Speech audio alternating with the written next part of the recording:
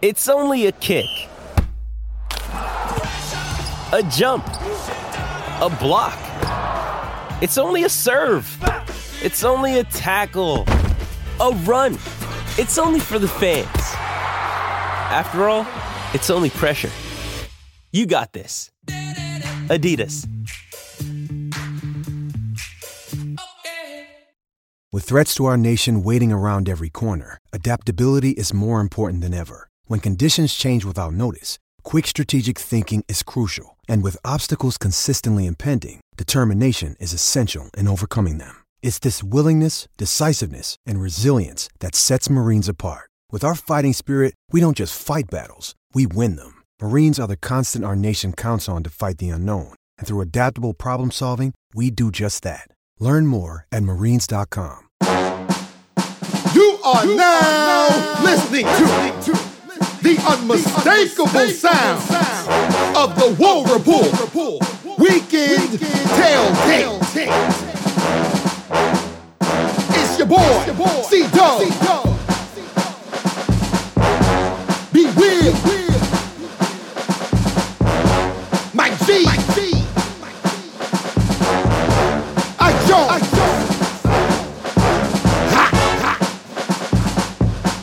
Get ready. Sit on back as we bring you the War Report Weekend Tailgate.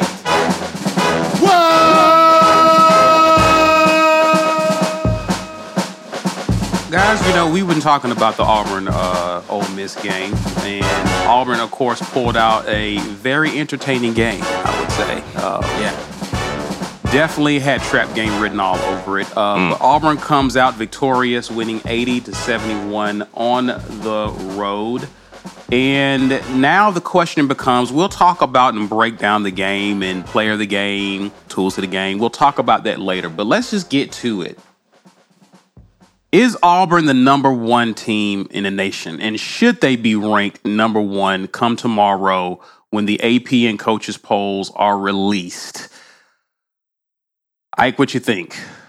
Ask me the question again. Should Auburn be ranked number one? Yes. And you ask a second question. Are they the number one team in college basketball? Yes. Yes. The next question is, will they be ranked number one? Gonzaga likely will be. Okay. We are the best team in the country. We deserve to be ranked number one. We likely will be ranked number two. Oh, it's horseshit. Well, Mike, I feel like you're holding back your feelings on. Oh man, come on, bro! Like the 100th, something like 117 or something is their schedule rank, right? We have a common opponent who they technically played at a neutral site, even though it was almost a home game for them, because Bama had to travel across the country for that neutral site game, right? And then we beat that team at home. So, does that mean that we beat Gonzaga? Not necessarily, but I don't think that it's irrelevant in this discussion. You have to take common opponents into discussion if you're talking about which team is better, especially if they don't play each other. Yeah. Right? That's still part of the equation. So, I don't know, man. In the NET, so I think today, Gonzaga moved up to 1 in the NET. Auburn moved from 6 to 4. Right, so, we both moved up 2 spots from where we were. And scoring margin is definitely a part of the formula, but it's capped at 10 points. So if you beat a team by 10, it counts for something. If you beat a team by 20, it's the same as if you had beat them by 10, as far as the NET is concerned. However, with their weak schedule, there's going to be more of those on their record than ours, and that's why I don't know, man. We should be number one, but I'm with Ike. We probably won't be. I think, well, let's go ahead and look at coming into January 10th when the last AP coaches poll was released. They were identical as it pertains to the top 4 spots. Now, once they got to spot 5, they started to differ. So 1 through 4 as of January 10th, which is this past Monday. Baylor was the number one team prior to playing Texas Tech and Oklahoma State. We know what happened to them. They're currently in the midst of a 2-game losing streak. Gonzaga, of course, took care of their opponents, BYU and Santa Clara. That kind of speaks to Mike G's point about their schedule. UCLA actually lost to Oregon last week. They were ranked ahead of us, so they would have likely been the beneficiary it would have been the conversation between them and Gonzaga. But Gonzaga, I think, actually beat UCLA early in the season. So I don't think they would have had much of an argument to jump Gonzaga. So it does come down between the two schools. Now, you mentioned Gonzaga's strength of schedule, Mike G, and let's just talk about who they've beaten so far. Now, when it's all said and done, we will definitely have a stronger schedule. But so far, they have beaten Texas Tech. Okay. They have beaten UCLA, which is still in the top 10. They actually, at the time, and I don't know why they were ranked this high, but they beat Texas, who was like in the top 10 at the time. Expectations.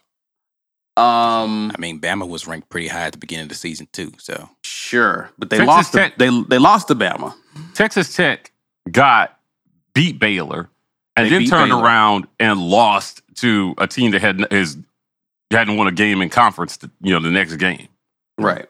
So I don't know, the weight of that whole Texas Tech thing just kind of doesn't sit right with me either. And if you're trying to account for teams getting better as the season has progressively gone on as well, too, I'm not sure the NET really accounts for that, right? I mean, there were games where, we almost reached the scoring threshold for margin of victory in this game. We missed it by 1 point. Right. We're down by 14 and ended up winning by 9. Right. And how many times have we seen them do that already in just half the season where, it just looked like it could be gloom and doom, and then they end up winning by over 10 points. Yeah. So, the SEC is tough, right? LSU is bolstering our case, it feels like, every week.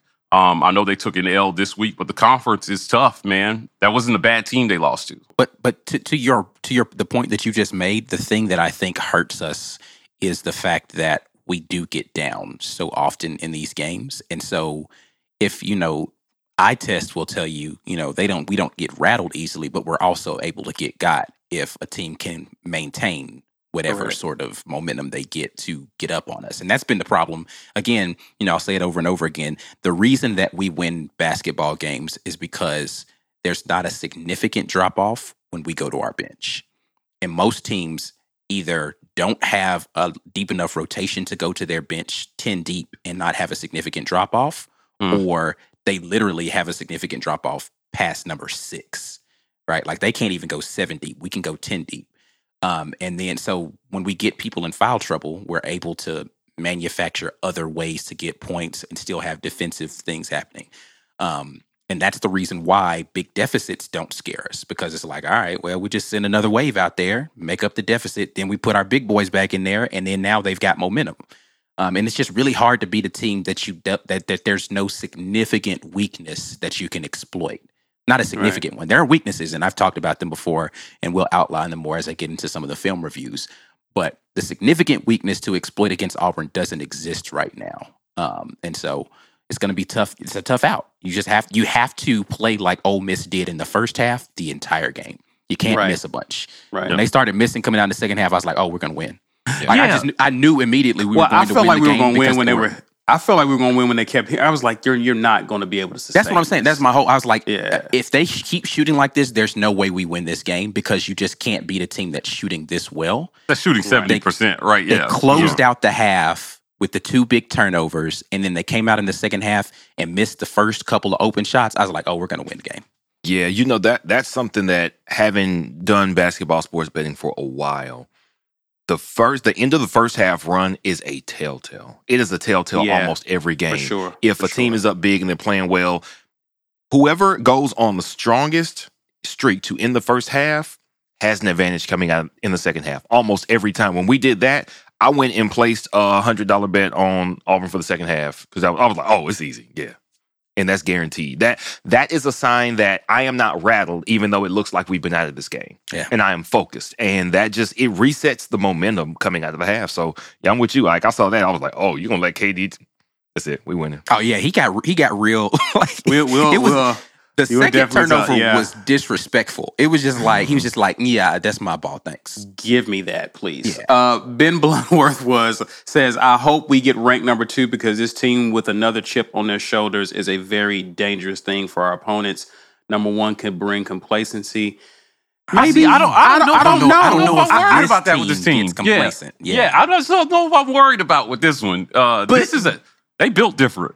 Yeah. But we're number 1 in the SEC, so we still got to keep our heads on the swivel because teams are gunning for us. So you can't afford, regardless of your national ranking, get complacent regardless what happens because you're the hunted now, and so you're going to have games like what happened yesterday. Look what Bruce Pearl said after the game, right? In the post game, which was a complete circus, I asked him about the potential number 1 ranking. And said, hey, listen, can you talk about the significance of this ranking? And, hey, you're definitely going to get every team's best shot after this. And his response was, listen, we're going to get beat. Yeah. But when we get beat, it's not going to be because we were resting on our laurels. And then he went on to give an epic quote about how Auburn wants to be an everything school. Number 1 at gymnastics, number 1 at football, number 1 in business school, number 1 engineering school, and everything school. So I just think if you look at it, he knows, and he's preparing them mentally for that. Let's say Ole Miss had kept shooting like they were in that first half. The reason I wasn't worried was because we were still shooting over 50%. It was not as if we were shooting poorly and losing. They were just shooting out of their minds. Right. And history has shown us that rate is unsustainable.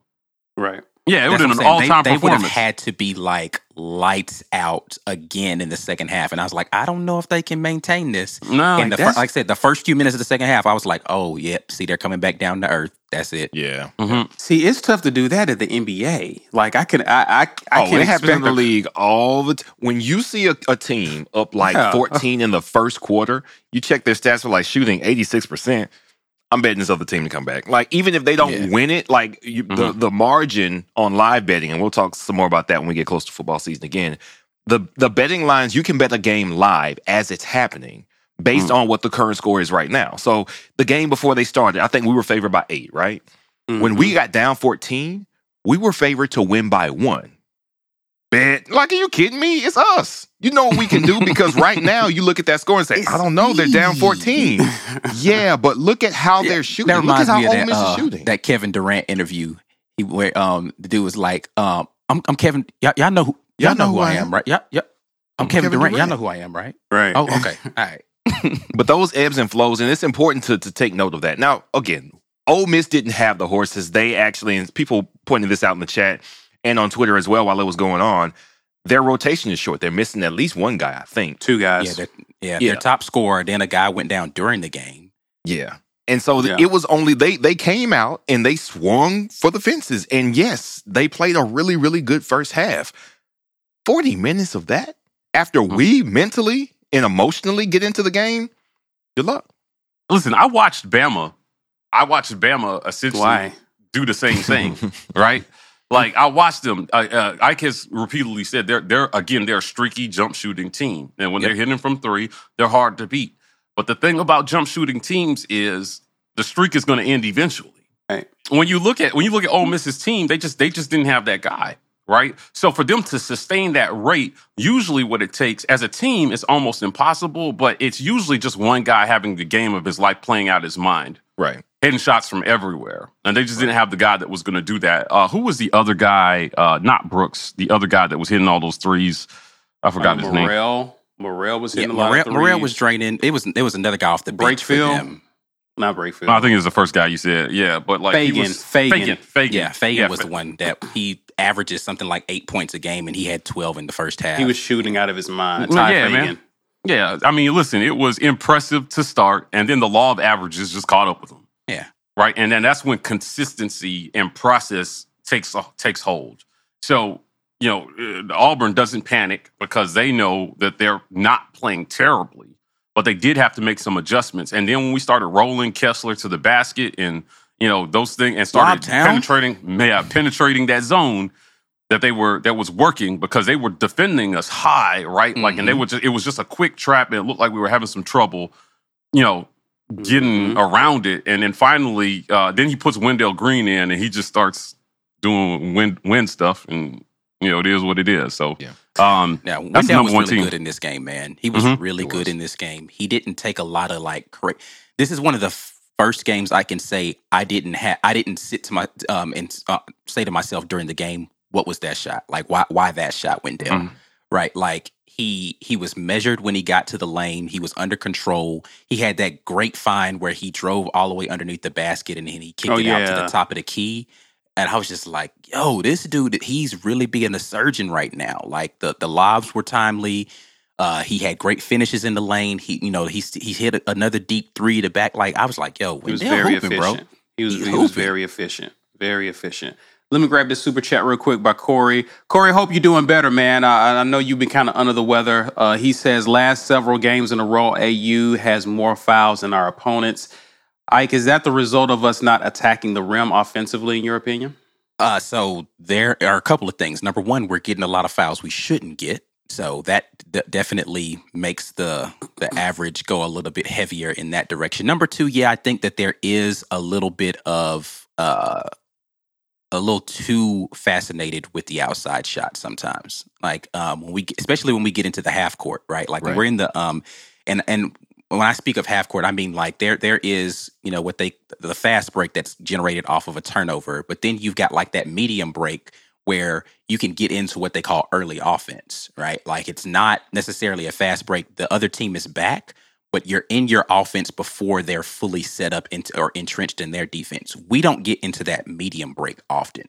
We're either a full fast break team or we're walking it up the floor.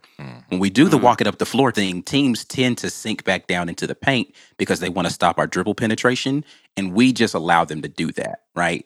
Ole Miss decided did not do that. They were going to extend their defense. They were going to come out and try to, stop us because last game against Bama, that's what, ended up happening. They wanted to try to extend the defense. They're like, oh, we can do that. We've got faster guards, Didn't work out so well because once we figured out what they were doing, then they were just getting downhill.